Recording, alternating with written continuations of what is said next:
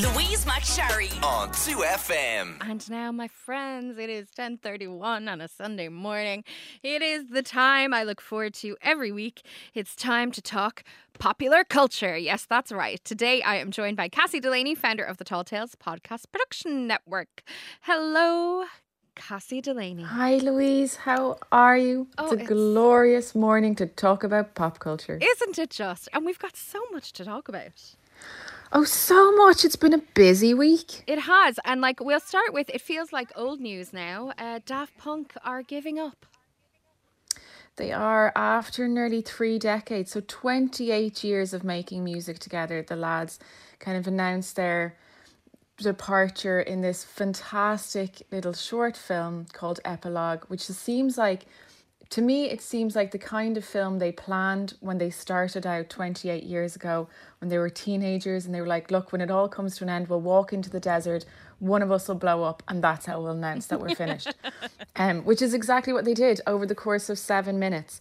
So it was definitely an odd announcement, but an oddly kind of emotional one too for fans of the band. Yeah, big time. And I think people of a certain age, it feels extremely significant. But it's funny that they chose to end it. Like, it's not exactly, it is with a bang, but it's not, because they haven't released anything. Like, it's just like, oh, we haven't released anything for a while and we're not going to. No, but here's a literal bang. Like, one of us will explode in the desert. It is. It's really funny there as well, what you say about like loads of people of a certain age, because we're seeing a lot of think pieces now from like very established journalists talking about when they were young and poor and going into clubs and listening to Daft Punk. And it's kind of like, oh, I don't know if this is the sort of the ending that we needed to Daft Punk, but it is it is strange. But like, I just think, under the helmets, they're probably like 72. Like, they're probably just tired. It's just time to retire. They've been going at it a really long time. It's okay to be tired. And I think as well, it's probably like the outpouring of nostalgia and sadness is probably very much impacted by the fact that nobody's been in a nightclub unless you're in Australia. You haven't been in a nightclub for yonks, and everybody's nostalgic for nightclubs anyway, or like any kind of dance floor. I know. Anyway, even going back over the list of their greatest hits this morning, I was like, I would give anything to hear these. I would actually even give anything to hear Linda Martin perform Get Lucky in a nightclub. So would I. Okay, let's move on. Let's talk about Lady Gaga. This story about her dogs and her poor dog walker is wild. Give it to us. I know. So Lady Gaga's dog walker, Lady Gaga's off on a production at the moment, and her dog walker, Ryan Fisher, was out walking her 3 French bulldogs on Wednesday when he was shot with a semi-automatic handgun. This car pulled up, someone shot him, and they demanded the 3 French bulldogs. Now, one of the dogs, Miss Asia, managed to escape and get away, but Ryan was left kind of like collapsed on the ground, sort of, in critical condition, as passers-by jumped to his rescue and helped him and kept him awake till the ambulance arrived. But yeah, it's wild. They didn't know whether he was targeted because they recognized them as Lady Gaga's dogs, or whether it's just a thing, because I didn't know this until I was reading up on this story, but the breeding of French bulldogs is so difficult because of the size of their heads. They have to be delivered by cesarean section, so it's really, really hard to breed them. So hence why they're being stolen and sold on as well. And it's an issue that we have here, but obviously more significant in LA, where I think there's probably more French bulldogs. But he's fine. Ryan is expected to make a full recovery, God love him, after his being shot in the chest. And the dogs were returned to Lady Gaga on Friday. And so she did get them back. Do they know how she got them back? Or was it the people who stole the dogs? Or was it the person who had bought the dogs? They don't know. A change of conscience. No, so we don't really know. We know that it was a woman who walked into a police station in LA and handed back over the dogs, but they've said that she seems to be unconnected to the crime. So whether she found them or came across them, didn't realise they were Lady Gaga's dogs and casually walked back into the police station with them. Lady Gaga did put up $500,000 reward for the return of Koji and Gustav, are their names, to get them back safely. So yeah, it's not clear whether they've caught the people who are going around stealing dogs and, more importantly, shooting people in the chest. So yeah, it's just kind of a breaking story. I guess it's still active at the moment, but hopefully they catch them and stop them. I have a hypothetical for you, Cass. You come across Lady Gaga's dogs just on the street. You just come across them and you're like, oh, those are Lady Gaga's lost dogs. I'm going to bring them to the police station so that Lady Gaga can get them back. Do you pursue the reward or do you just leave it? I would probably not pursue the award. Now I'm saying that now, ask me in an actual real life situation. I'm saying that, Louise, because I'm on the radio and my mom is listening. So I would not pursue the reward, and I would do the right thing and hand back the dogs. But I would want like a cup of tea or something with Gaga. Yeah. I would want to just like sit down and chat to her. Yeah, so I knowing myself, I would not pursue the reward, but it would be out of embarrassment. I would be too embarrassed to pursue it, and then I would resent it for the rest of my life. That's a healthy way to do things. I would think about it often. Yeah. Like, I'd be like, that was a house in Wicklow. Like that's what I would think about all the time. Yeah, exactly. I would be sitting in my rental home thinking, why did I? God damn it! Irish embarrassment. If we sat down for a cup of tea, you imagine walking into the police station, like, no, you're grand, you're absolutely no, honestly, it's grand. fine. No, take the check back. No, fine. I can't. Oh, no, I couldn't. I'll give you €500,000. It's so true. Okay, well, look, I'm just so glad that they're safe and sound, and I know that Gaga is too. I mean, it's just, honestly, stealing dogs is sick. Absolutely sick. And shooting people, also not good. Not great. But while we're on the dog thing, 4 dogs a week are stolen in Ireland. Just keep that in mind. Well, sure, we all know about poor Twink. I know. And Teddy Bear. We're going to talk about. I know. We'll talk about Twink a little bit more in a little while. But first, let's talk about Barack Obama and Bruce Springsteen, who have made a podcast. Yes. I mean, they're just like the rest of us, aren't they? They're 2 lads sitting down, shooting the breeze, and they're like, do you know what? This should be a podcast. And so they've decided to release just a podcast about their chats.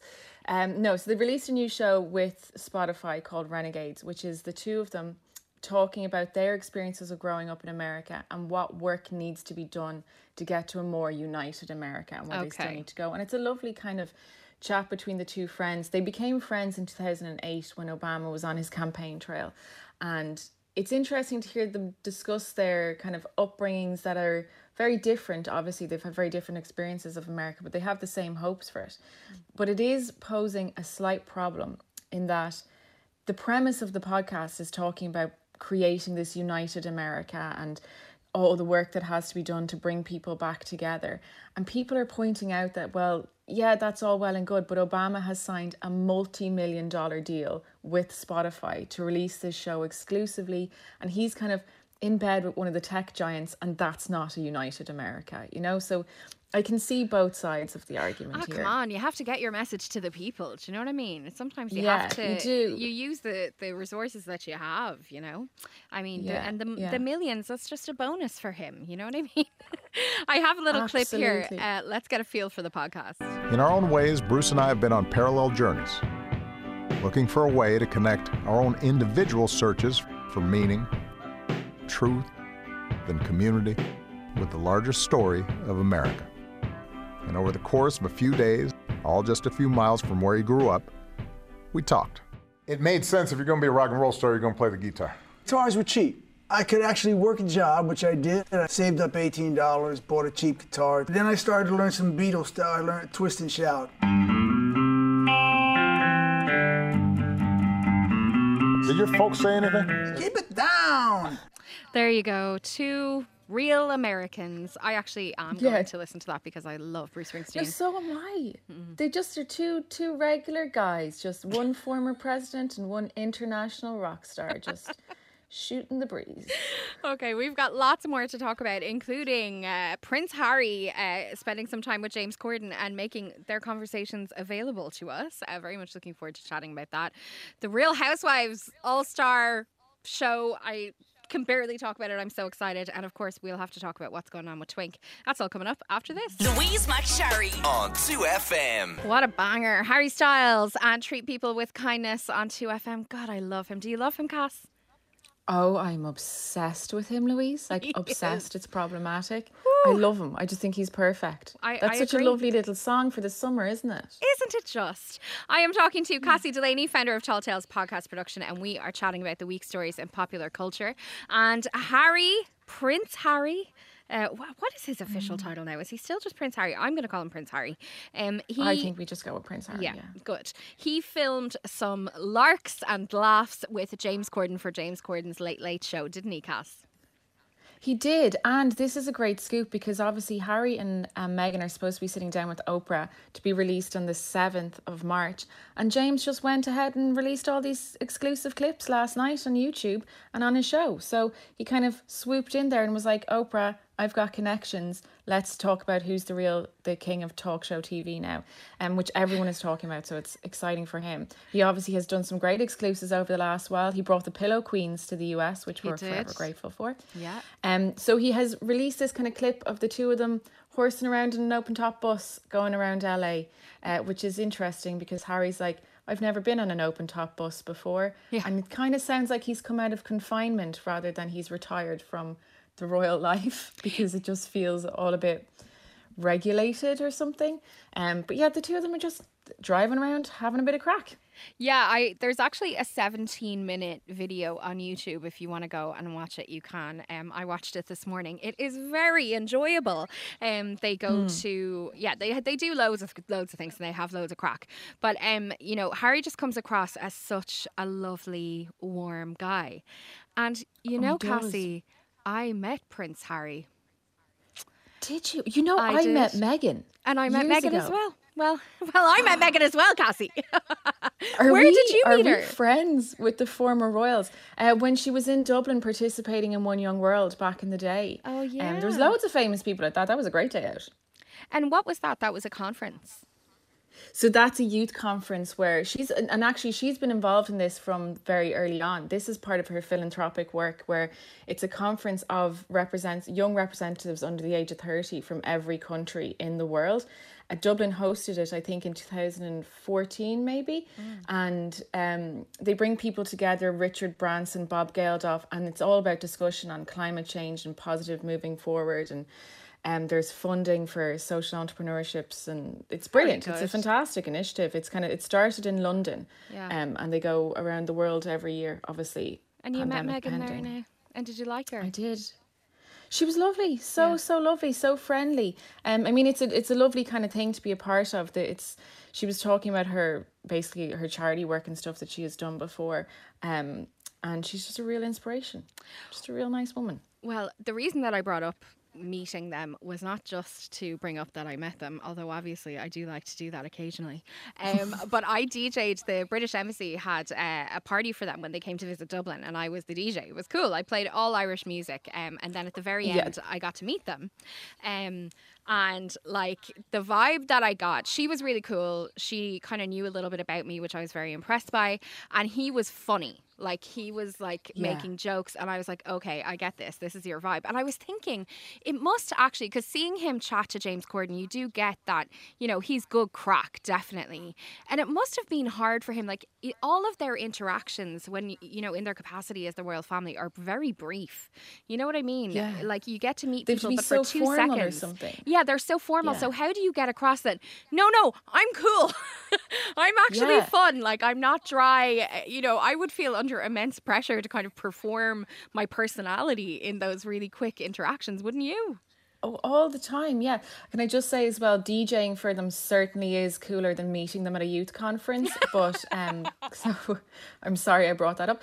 But yeah, he's really getting a chance, I suppose, to bring his personality to the foreground here. Like he's talking about Archie and waffles and just normal good crack stuff. They call Meghan on FaceTime and they try and get her to buy a house, and she's really funny as well. But we knew she was funny, you know. She's been in the public eye before, so it's really nice to see this side of them. And interestingly, he says in the video with James that he's not He didn't try and step down from life as a royal. He just wanted to step back a little bit and do what every family needed to do and move away from the pressures of London. He says it was really impacting his mental health. Yeah, I have a little clip here of him talking about that. Let's have a listen. It was never walking away.